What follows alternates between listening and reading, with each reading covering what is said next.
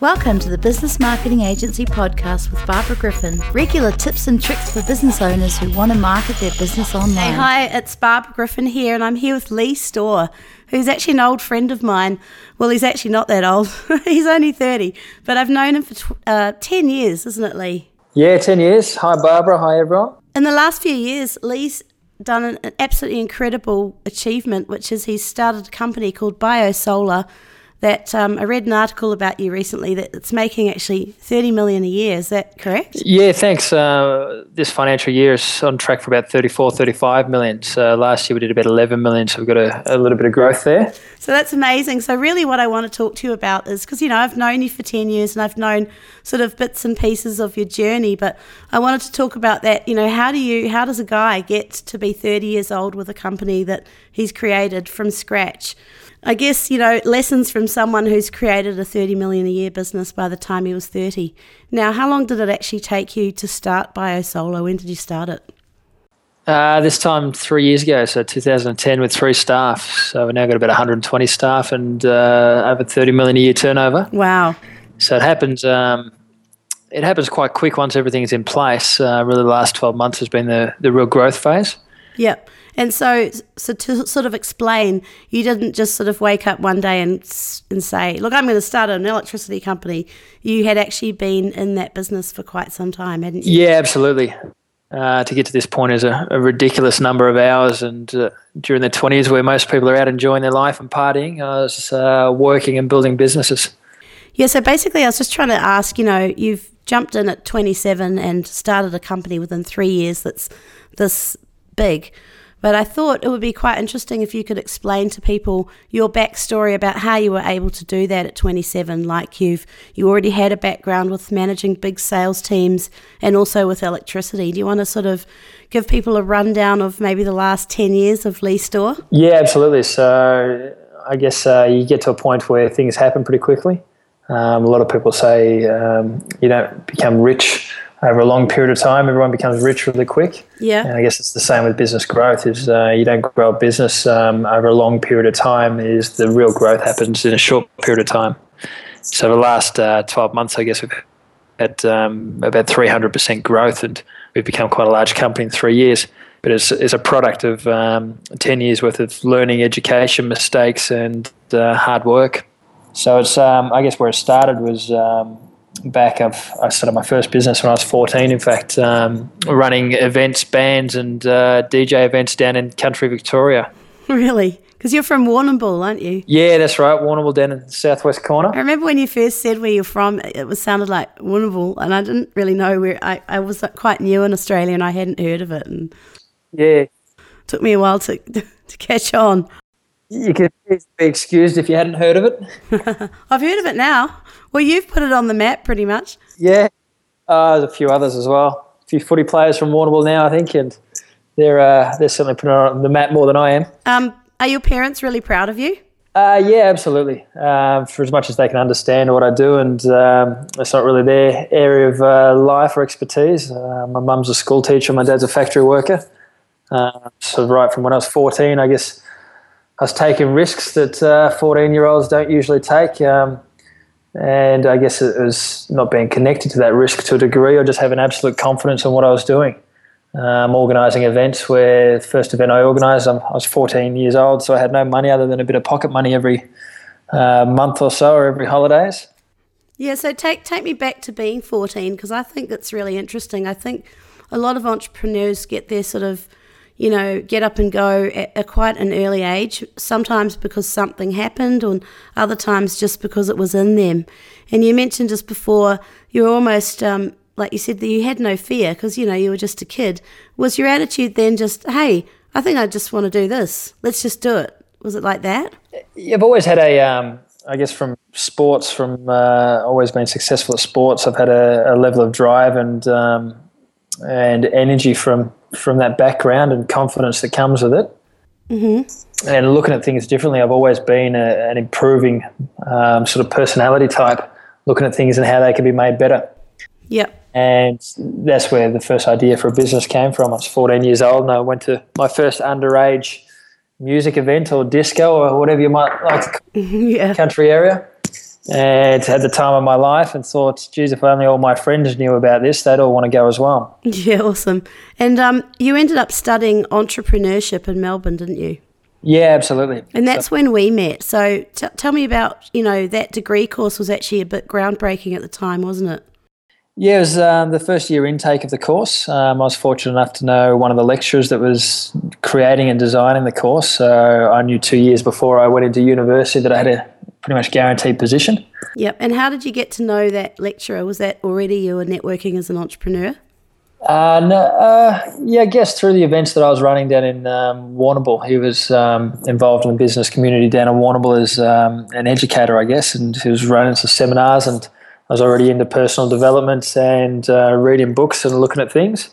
Mm-hmm. So one of the events, I believe it was, and he liked what I was doing and wanted me to be a part of the course that he was putting together, and actually ended up modelling the course around me as an entry-level student. So based on that, I knew I was sort of guaranteed a position, which didn't fare well for a work ethic in high school. Yep, that's pretty awesome. Now, what you learn in a degree, Bachelor of Entrepreneurship, is that what it was called? Yeah, Bachelor of Entrepreneurship. Did you actually learn, was it a for real course that you think, yes, that course was, critical to what you ended up emerging at in the marketplace? Or do you think it was sort of theoretical and then most of your learnings were sort of on the fly? Yeah, to be honest, it's what I took away from the course probably wasn't what was anticipated out of the course. I got a fair bit out of some of the guest lecturers, but I really learned to appreciate the best education is self-education, chosen education, and money that you spend yourself outside of the formal realm. We could mention that a bit because I know that you've done Anthony Robbins and you've learnt from some really amazing entrepreneurs. Do you want to, mention the people that you studied with you thought were really influential? Tony Robbins is probably number one. Tony Robbins is a guy that really masters things and mastery. So you look at all of his events, and his education materials actually span everything from personal development, wealth creation, emotional mastery, relationship mastery, sales mastery. He's really on the mark with everything he teaches because he has a process of modelling the most successful people in the world and downloading their 20, 30, 40 years of dedicated research into one field and condensing that into understandable material and adopting that and then moving on. Yeah. Hey, at the time when you were a student, that was actually when we met. And, should we sort of talk about that? Because that's quite an interesting story. I had just bought my first very low price, can we say shitbox on this program? I guess we can because it's my program. I've bought my first shitbox property in New Zealand for about $14,000 or some ridiculous price, and done a cheap renovation on it that cost about $6,000, and then rented it out for $120 a week, which was some sort of 30% yield or something crazy. And I was actually writing about it on an internet forum called propertyinvesting.com, which our friend Steve McKnight runs. And that thread got absolutely crashed by people saying, really, that can't be true. And if it's true, can you help me get one? And Leigh, you were on that thread and you noticed all the interest. And you actually, contacted me and said, I want to go into business with you. I'll sign up the deals. You've got the customers. Let's go halves. Yeah, absolutely. It was a case of, I guess, seeing an opportunity, seeing a market, and there's people that were looking for it. There's properties to be had, but everyone was fixed to their 9-to-5s and couldn't afford the time or the money to go over and have a look for these properties. Yeah, and I wasn't really business-minded at all in those days, so it was like a complete great idea that I would have never done by myself. So anyway, we arranged to meet in Melbourne at Starbucks, and it was all pre-Facebook. It was seemed a bit dodgy meeting a random stranger on the internet. But then when I met you, like this strapping, handsome, really intelligent, really great guy, and I just instantly thought, yeah, this guy's the real deal, and I had instant trust for you. And we did quite a few deals that year. Like, I don't know, did we do 100 or something? We did quite a few. I don't think it was that. I don't know how many we did, but basically then you got busy and went off and did other things, and I got other business partners after that. But we were actually business partners when you were 19, and I have nothing but fond memories about that. And that was, a bit of a groundbreaking time for me as well. So thanks for that time. No worries. So what I remember us discussing at the time was, for you, it was like, I don't know, property investing, these small properties, renovating them, it's all too slow for me. I want to do big deals. And I was sort of semi-laughing because, it's like, well, look, everybody does, especially blokes. But you actually really were genuine about that, and that's exactly what you did. Yeah, either wanted to do big deals or lots of deals. So I guess with the New Zealand property, it was more lots of deals. So after property, you went off in a different direction, and that's when you went more business, isn't it? You went into direct sales, and that came from one of the guest speakers in the entrepreneurship course saying if you want to be a real successful entrepreneur, is the number one skill for entrepreneurs is sales. It drives all business. So what do you mean by direct sales? Is that you mean like door to door? Yeah, door to door. So that's really in the front line of direct sales, and we get exposed to it at, I guess, the purest form, face-to-face cold calling.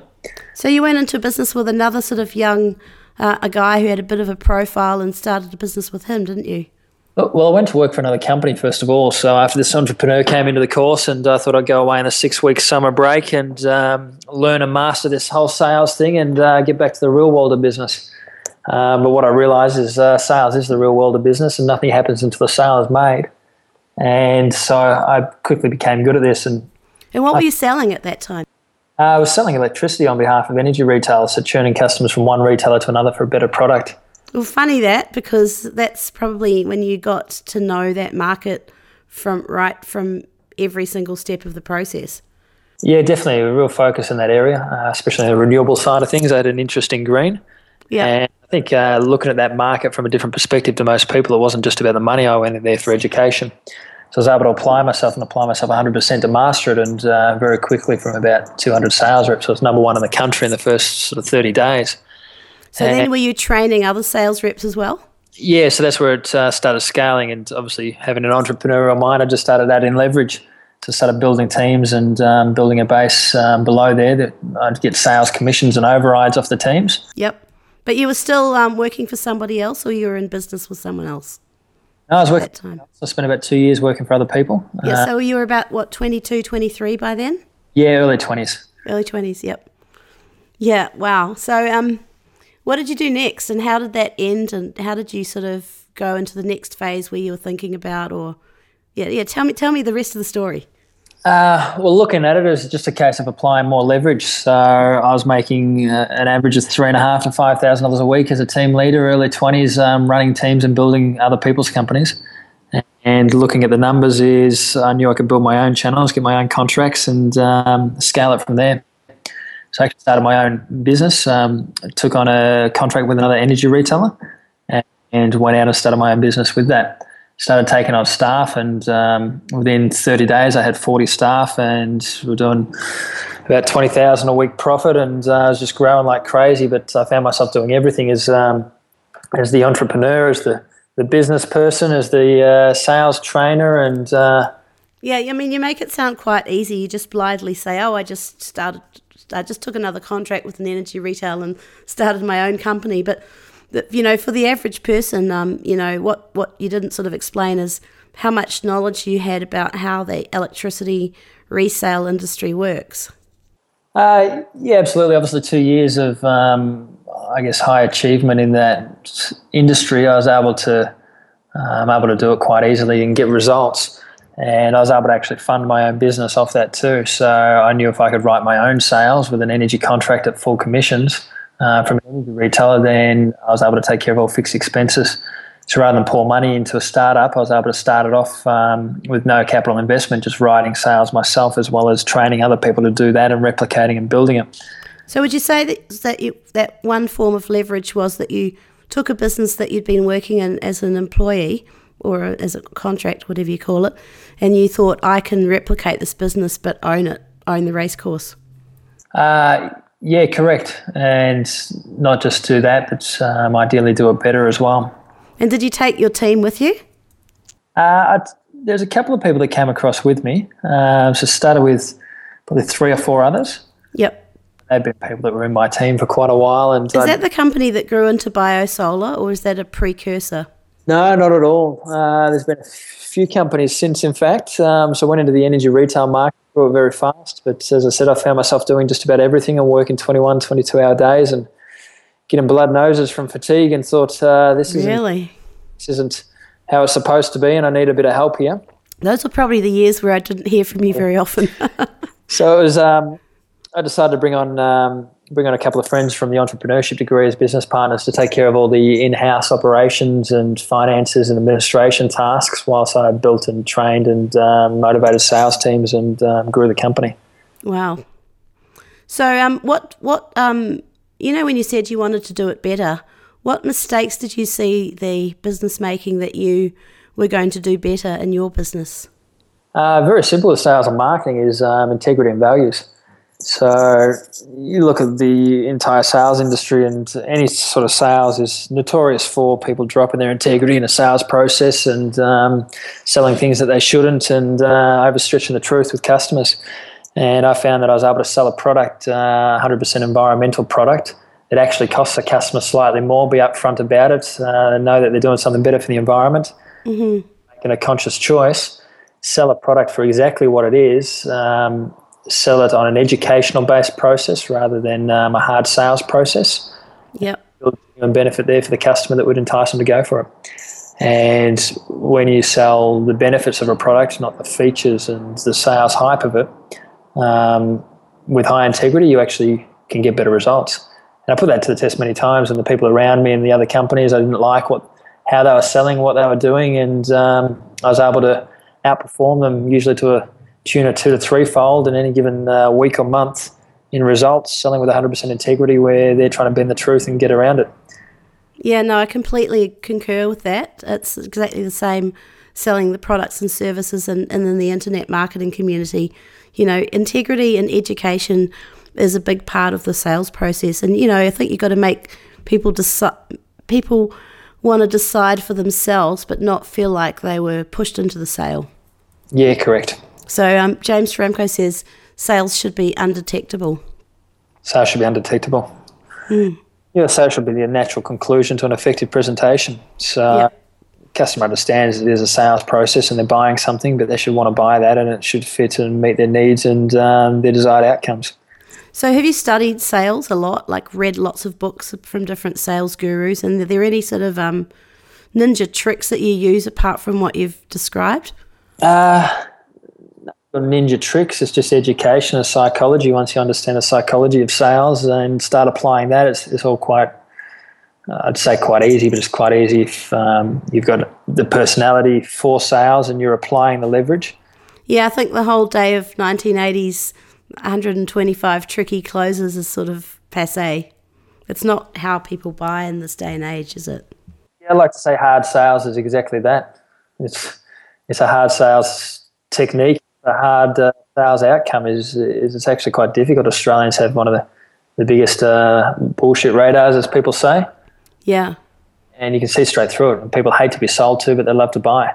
We're graphic and we love buying. A lot of people see buying as progress and buying as moving forward, and to customers, they really love it. They want new products. They want to be progressing forward. They want better prices. They want better products. Yeah. There's no lack of a sale to be had. It's just a case of doing it ethically and aligning with what the customer wants.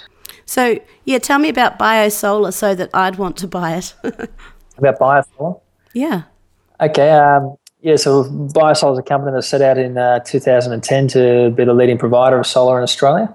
In order to do that, set up a mission statement as providing our customers the best purchasing experience they've ever had. And we're able to deliver on that mission statement, then the results are going to come naturally. Yeah. So, I believe the leading provider in Queensland, the largest Queensland-based provider, and one of the top 5, certainly the top 10 in the country. So basically you knock on the door and say, hello, who are you using for your electricity? Do you want to change over to biosolar? This is what we do. It's 100% solar. It's renewable. It's environmental. It's going to cost you just a fraction more, but what you're going to do for the environment is going to be awesome. Like something like that. Is that what you do? It's the full solar system, so panels and inverters. So rather than buying your electricity from the large retailers. I see. So it's a solar installation. Yeah. Yeah, and do you see that everybody in Australia one day is actually going to have this? Like that's what's happening, that's the future? Yeah, in the next, I'd say this decade, is solar panels will be the Hells Hoist of Australia of this decade. You'll have literally every home, or almost every home, with solar panels on the roof. And if every home does have it, will that mean that Australia will be able to make more energy than we consume, or is there always going to be that shortfall for what people actually use? Well, you'll have technologies that assist, such as battery backup, to provide, electricity during the night when the sun's not shining. Yep. But we can certainly become a lot more self-sufficient with our energy usage. It's very difficult for a really large commercial premises to install, based on their roof space, enough solar panel to provide their entire need. And is it that thing where people make excess energy, they feed it back into the grid, and then it goes to the bigger consumers? Yeah, there are those options, so people can provide their neighbours essentially with excess electricity. The energy retailers have mechanisms in place to facilitate that by purchasing the power from the customer. Well, it's a great thing. I mean, you know, free energy is what we need, and it's one of those controversial topics that probably should have been introduced decades before it actually was introduced. But I'm glad that it's happening now. Yeah, free energy is, I guess there's been a lot of talk about free energy and free energy devices and all this sort of utopian ideas around. Well, I'm calling solar energy free energy in a way. Even though there's a cost of the equipment to convert it, it's still free energy really, isn't it? Yeah, correct. Once it's all there and once it's all operational, the electricity generated is essentially for free, but it does have an attributed cost. Yeah, I'm sure if Tesla coils become mainstream, you'll be able to build those in as well. So, what I'd like to ask you about is the personality profile of the entrepreneur, because I think that there are not enough entrepreneurs in the world, and maybe that's because not everybody has the personality type to be one.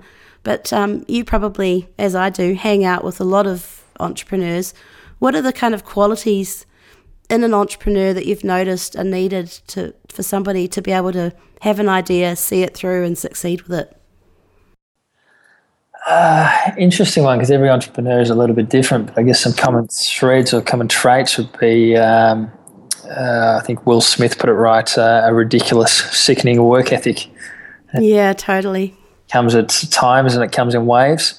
But it's certainly there as anyone that's ever got something really good off the ground has put in really long hours. And there's a quote, I think it's a J. Paul Getty quote that I really like, is decide what you want, then pay the price. And people aren't willing to pay the price and do what it actually really takes. They like the idea of it, they like the idea of success, but they're not willing to face what it actually takes and put in those hours and make those sacrifices. And it literally is, as I said earlier, I spent my 20s building businesses rather than at the pub with friends drinking beer. Yeah. Look, I read somewhere yesterday that if you create value for others and put in the energy required, that's what it takes. Yeah, of course. And creating value is, if you've got something that you're able to create more value than you demand in return, then you're going to have a successful business. And you've got to be genuine about that and provide genuine value in what you promise. Did you see it as pretty much a steady growth curve with just tweaking things as on the way? Or were there times when you thought it got really tough and you almost gave up? There's never almost giving up. There's never an option, really. Certainly found myself in positions where you become very challenged and very compromised as an owner or as an entrepreneur. I built several businesses before Biosolar and had a couple of significant industry changes where contracts with an energy retailer that pulls out of a market overnight when you've got 160 staff and you just spent $300,000 fitting out an office and committed to 3-year leases. Yeah.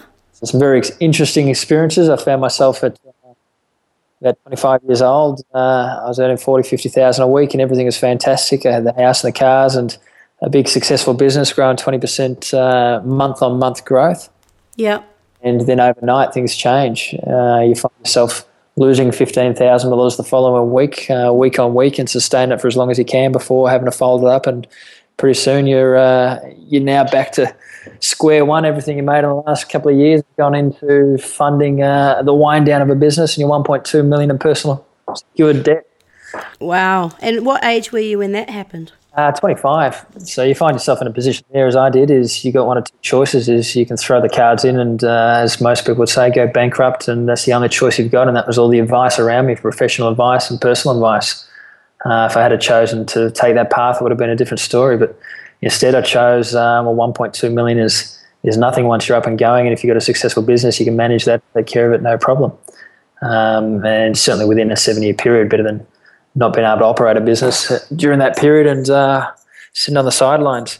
So if you took away the lesson from that, you'd say that it was too single point dependent, and then when that single point wasn't there, the whole business was gone. Would you agree with that? The lesson, it wasn't single point dependence. I would say it was not knowing what you don't know. Is being focused in. I guess in your perspective, I didn't control all the variables. I was a company, but I wasn't actually a company. I was really a sales arm to another company. I didn't have my own product. I didn't control the industry.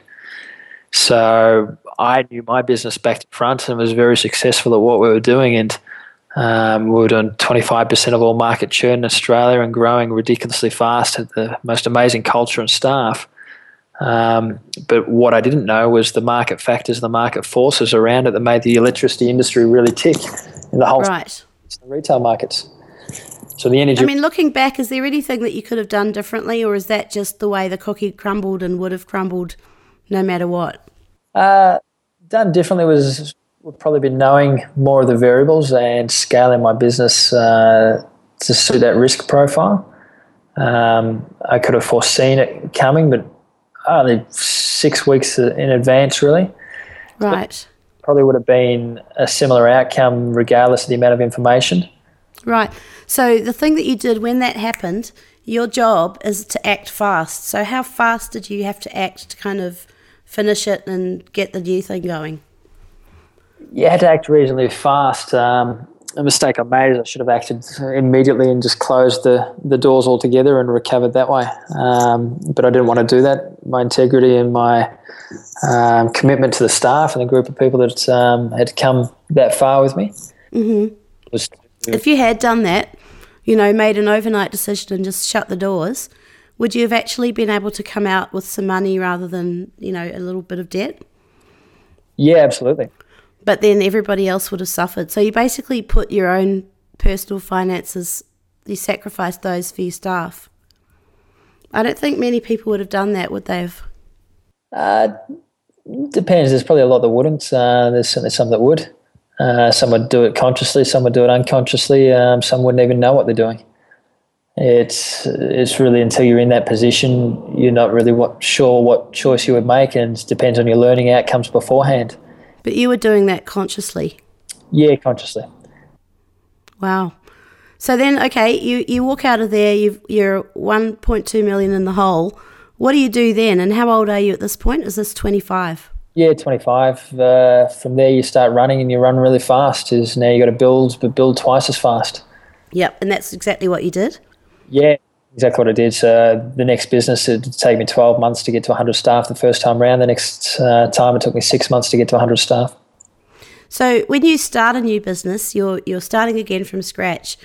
Are you basically taking on competitors? Did you have competitors? You never start another business from scratch. You start a business carrying through the learning lessons and the outcomes and the strategies and what's worked, what hasn't worked from previous. You may start from scratch on a staff basis or on a financial basis, but you're never back to where you started. So you can learn faster from any failures. And starting in an industry with competitors is always the best way to do it. If you start in an industry with no competitors, it's going to be a tough slog. First of all. Yeah, because then you'd have to tell people what you actually do before they could decide if they want it. Yeah, correct. And it's so much easier to go into a business that is even heavily saturated. Look at Apple iPhones, for example. They went into a business that Nokia owned, and now Nokia's out of business, and Apple dominates the market. When there's a proven market for a product, there's revenue to be had. That's super interesting. Tell me about door-to-door sales and building a team. How do you get good people? Do you hire people that have had previous sales experience, or do you hire brand new people and train them up? And what do you look for? What makes a good salesperson that you go, oh yeah, I want that guy or that girl? Yeah, it really depends on the individual. In direct sales, you find all sorts of people. I like to call it the Lost Boys Club at times, with the diversity of people that you have in the teams. Wow. The thing that I look for most is passion, enthusiasm, and integrity. And Is it quite skewed to males, or do you have females and males? What percentage females and males do you have on your sales team? yeah, it varies at different times. I generally find it's about 80% male, 20% female. Is that because females don't want to do door-to-door sales, or what do you think the reason is?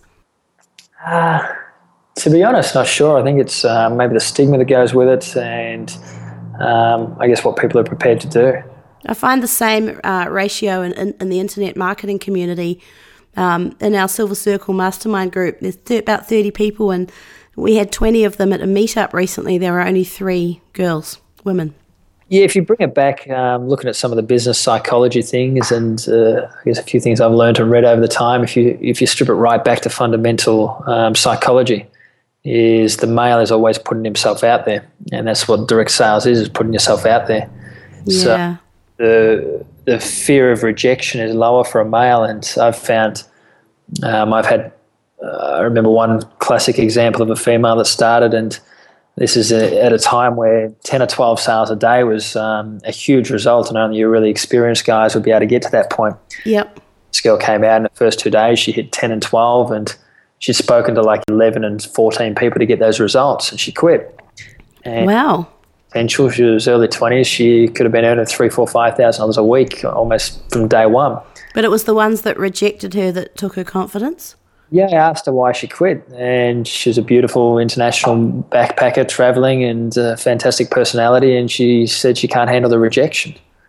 I think you've touched on something, and I am, I'm not so feminist that I can't agree with you and say that I think that women probably do care more about fitting in, being part of, bonding than guys for some reason. Probably not as used to rejection as men. So taking that on a daily basis, rejection after rejection with direct sales, may be tougher and a little bit out of the comfort zone. If you look at just the dating game and relationships, it's usually men that are making the approach and putting themselves out there for rejection. Yeah. That's a whole nother topic. absolutely. So, I actually want to ask you, don't have to answer this if it's too personal, but how was your relationship when you were at your sort of bottom phase where it had all crapped out and you'd had to fold suddenly and you were in the hole? Did that tax your relationship, or did your partner just think, oh, look, that's just Leigh, he'll sort it out? Or how did that sort of work? Yeah, my partner Jamie, she's very supportive and very understanding and fantastic. And in fact, if anything, the relationship gets stronger during those times. Obviously you've got a balance in your life and a lot more time for the relationship, although you're working very hard on the surface to get things back and going. You find there's a little bit of actual time that you can dedicate towards a relationship, and you pick up and get satisfaction in other areas of your life where other areas are weaker at those points in time. You find it's cyclical with your business, and during different times of success and commitment to the business, and same with your relationships, and they're never all perfectly in balance. Yep. You're there for a fraction of a time, and then one of them's out of balance. Look, I know Jamie, and she's a beautiful woman, very talented and special, and both of you guys have interest in raw food, and also Jamie's a yoga instructor. And what I thought was just so gorgeous is that you're now both working together at BioSolar, which has this kind of state-of-the-art Facebook-like campus that has a indoor grass yoga center and a raw food bar. I mean, that's just genius. Do you want to talk about that, about your actual office building and how you guys are working together on that? Yes, Jamie's done a fantastic job there. She's got her own yoga studio and raw food cafe now. We took the approach of an entire refit of our new offices in Wollongabba up in Queensland, and the approach of, if anyone's read Michael Gerber, The E-Myth, speaks in his book, which I read about 10 years ago, is build your business like a game. If you create a game that people want to play and is enjoyable to play and rewarding along the line, everyone knows what the rules are, know what the processes are and how to succeed, then you'll find you'll have no problem attracting and retaining staff. So is the yoga centre and the juice bar just for your staff, or is it for the public? Both of those are actually open to the public as well. The yoga studio certainly is. The raw food cafe, we haven't officially opened to the public now, but we can't hold them back. The word of mouth is spreading because it's the only raw food restaurant in Queensland. In Brisbane. Wow. That's sort of natural word of mouth. We're getting a lot of the public in at the moment, so we're actually just building out on the yoga studio. We're building a big deck and an outdoor dining area there so that we can officially open to the public and cater with that amount of people, because the Raw Food Cafe is actually located within the office building. Yeah. So it's a full functioning cafe. So if people want to come to your yoga centre in the Raw Food Bar, what's the address and how do they get there? And that's close to Brisbane, is it? Yeah, 43 Ipswich Road in Wollongabba on the corner of Hawthorn Street. Is that far from the CBD? That's about a kilometre out of the CBD. Oh, great. Mm. So, look, I feel like it was so interesting hearing about your story, and congratulations on this amazing business that you've created. And I just wanted to finish with, if you had any tips for, young entrepreneurs, that want to achieve something like that you've achieved by your age, what are the tips? Sounds a bit sort of superficial, but, are there any kind of lessons or things that you would like to say, even to yourself if you're starting over, to help others? Be prepared for the ups and the downs. Understand that there's lessons, and although you may not appreciate them at the time, every experience, positive or negative, is something to learn from. Invest in your own education. The more you learn, the more you earn. I've spent $200,000 on my own personal education and that's outside of the formal education. That's in just personal development and mentoring programs and speaking to people, listening to audios, going to seminars. Yep. And it really is a case of the more you learn, the more you earn. And anyone that really intellectually gets that will do quite well. But in the same breath there are a lot of very educated people there that take no action. So action. So true. Action is the biggest ingredient to success. But you don't want a motivated idiot, so you've got to have the education behind you and know what you're doing. And you got to take big risk and be prepared to go all in and commit to what you believe in and your passion, and just go for it. Understand that it takes a lot of hard work. It's not all about ideas. There's thousands and thousands of ideas on a daily basis that never get any traction because no one took action. The basic law of sales is the same as the basic law of business, and that's activity times skill equals results. And wow. Apply them both with massive leverage in each area, and you get huge results. And they always say that I guess there's a lot of space at the top level of results in any given area or any given category, and it's because there's very few people that make the sacrifices and take the action in order to get there. But it's so easy to do so. If you commit to 12 months of self-education in your chosen field, you automatically become one of the top 1 or 2% of educated people in that field. Did you have a mentor when you were doing this, or did you just really have... did you have a mentor when you were doing all this? For the most part, no personal mentors that are there that I'm consulting with or speaking to. I took Tony Robbins as a mentor from afar. Did you get quite close to him and do any sort of, small group stuff with him? I did all of his courses, and I actually signed up for his Platinum Partnership, which is the $100,000 a year, go away on all the trips and 4 trips a year with him. Yep. But I committed to that and spent all the money, and then didn't end up going on any trips because that's when first business, the energy retailer, pulled out of the market. I just wanted to ask you about capital raising. Did you ever have to raise capital along the way? Yeah, I did. I've had a couple of instances of capital raising. And so where do you go for that, and how hard is it? And was that one of your biggest challenges, or was that just making a sale? It's very challenging, especially in Australia. Australia is a very difficult market to raise capital in, especially when you're trying to raise it immediately or during the big financial collapse. Challenge in itself, it becomes a lot harder than other times. But you really got to have, it all comes down to team, not idea. Is about 10% is attributed to the idea, the rest is attributed to the team and the leadership. So did you go to people that you knew, or did you go to sort of capital raising organisations or sort of bodies? Yeah, I've never been a networker, so I didn't really know anyone that I could raise capital from, so everything came from new connections. Yep. I brought on a business partner, a full biosolar, to help in that area. A guy in his mid-50s has had a lot of success in his chosen business fields over the last 30 odd years. Yep. He's raised capital and provided capital to other businesses as well, so he sat on both sides of the fence and saw in him obviously the experience there. And when you apply the same direct sales strategies into solar, where you're selling a system for $15,000 instead of receiving $150 sales commission from an energy retailer, but your business model, there's a few zeros on the end, so you need that corporate structure and processes and financial management. Yeah. So I saw that in the partner there and took that on board and became business partners, and he'd take care of the capital raising, I'd take care of the business. But unfortunately, we kept hitting funding walls. We kept running out of capital. We kept not being able to provide our consumers with financing for the systems. I see. So after hitting my head against the wall for about 18 months, I decided to start looking into and taking care of that myself. And within 8 weeks, I was able to take care of all the capital needs for the business going forward, which made that business partner redundant in the role. Wow. Can you sort of give us a tip of how you did that, or is that, are you able to say that? Yeah, very challenging and difficult process. Is it about, turning up with your best suit on and a really structured proposal about what's in it for you to whoever you're talking to?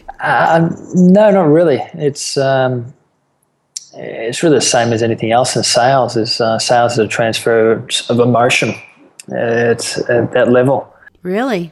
You've got to have a professional aspect about you, and Jordan Belfort teaches a strategy called 310s, and the 310s applies to sales, but out of a scale of 0 to 10 on each of the three areas. They must absolutely like and love your product, they must absolutely like and trust you, and they must absolutely like and want to buy from your company. So if you look at that, in order to get a sale from a direct sales point of view, a 10 out of 10 on each level, you apply the same to a capital raising. They must absolutely like and want to invest in your idea. But then they must absolutely like and trust you as a leader. And then they must absolutely buy and believe that your team can deliver upon it. So if you can get all that right, there's no suits and ties. It's just getting in front and having the right conversations, and just courageous, straight conversations with the people that can deliver, and you'll find you get the support. I guess I do have a sort of old-fashioned romantic vision of you in a sort of Mad Men type of suit, coming into a boardroom with 12 people and doing your pitch and sort of absolutely smashing it. Was it not like that? There was those days. We did 12 months or 18 months of roadshow around the country. But it just wasn't effective. It wasn't getting there. In fact, capital into the company that was required came from one of the very first contacts I had.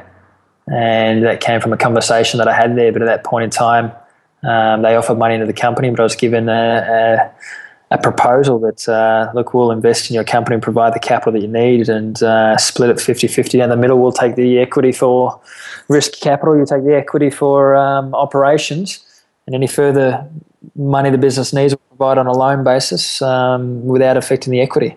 And did you take that deal? No, I didn't. I turned it down because the other condition that came with it is that you walked away from the other business partners with no compensation or no acknowledgement of what they put in. And that was 3 or 4 months of work and foundation also.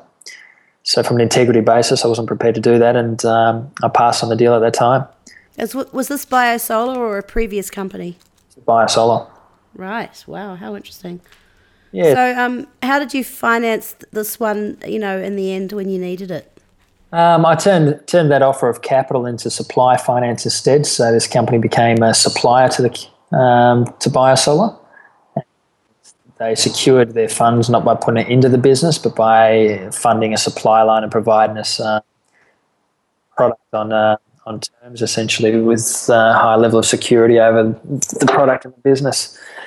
So that was an ongoing longer-term relationship. And then when we hit funding troubles and financial problems, I guess you could call it, we were facing the wall as a business with a lack of being undercapitalised. They had a supply line that was profitable for them. I presented them with a situation for capital raising, and they came forward and made offers to protect that supply line. or invest in the downstream supply line.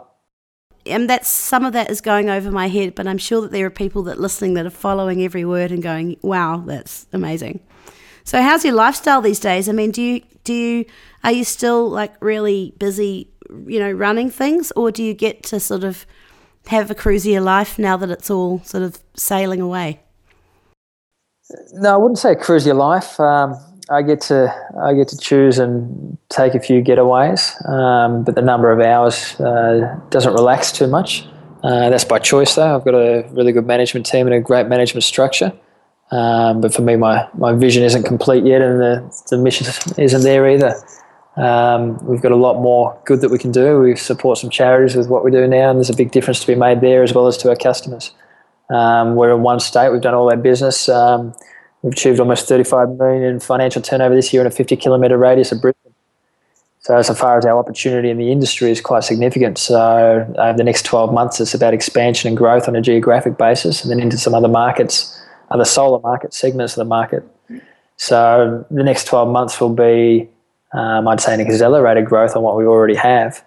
So there's a lot of planning, strategic and work that goes into that. So the hours never really slow down, or the work doesn't relax. You just change what you're doing, and it scales differently. And you said the word vision before, and that the work never stops. And I think that this is a quality of entrepreneurs, that they are visionaries, and you're always creating. You're basically a creator. You have a vision, and even when you're off, you're on downtime, your subconscious or your conscious or both are just tweaking it and brainstorming it. It never stops, does it? It has rest at times. It's, yeah. So how big do you reckon you could be? I mean, do you have targets? Do you have a number that you think we could get this big within this market? Yeah, definitely. Next financial year, we should do over 100 million turnover. The following financial year, I'm aiming for $250 million turnover, and then onwards from there. When you realise the solar market is, it's not just national, it's global. Anywhere the sun falls, there's a potential 20% plus return on investment at the end user. So basically, once you've smashed it in Queensland, you're expanding into the other states, and then once Australia has got biosolar as the market dominate, you can go into other countries. Yeah, I've personally got some intentions for America as an entrepreneur, and looking at a market that's 12 to 15 times the size of the Australian market. Apply the same sort of strategies into a much larger market with significantly more leverage than what you started with originally. You've got strategy, concept, funding, supply lines, the whole lot, and human capital base, which you can. And would you start in America like you started in Australia in a particular state, like Miami or something like that? No, much different strategy over to America. Growth top down and the bottom up simultaneously, whereas in Australia it's really been a bottom up approach. It takes a long time to get that real senior management line in place when you're starting with 3 staff. So to have the luxury of starting a business with a lot more capital and a lot more established strategy. Yeah. So have you got the Ferraris yet? No, I'm not as materialistic as potentially once was.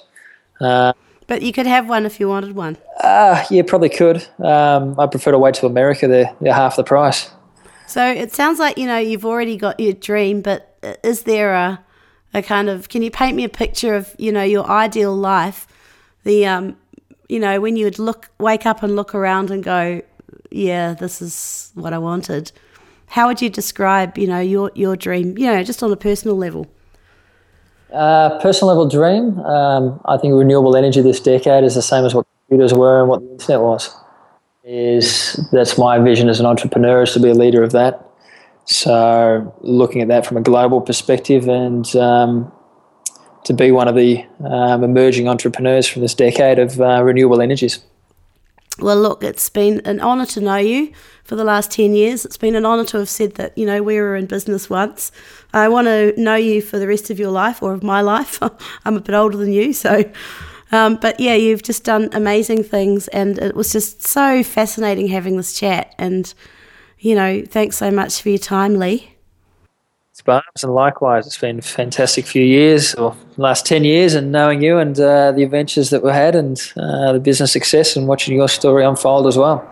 Yeah, and you're about to open an office in Sydney, so hopefully we'll get to catch up and have a few dinners.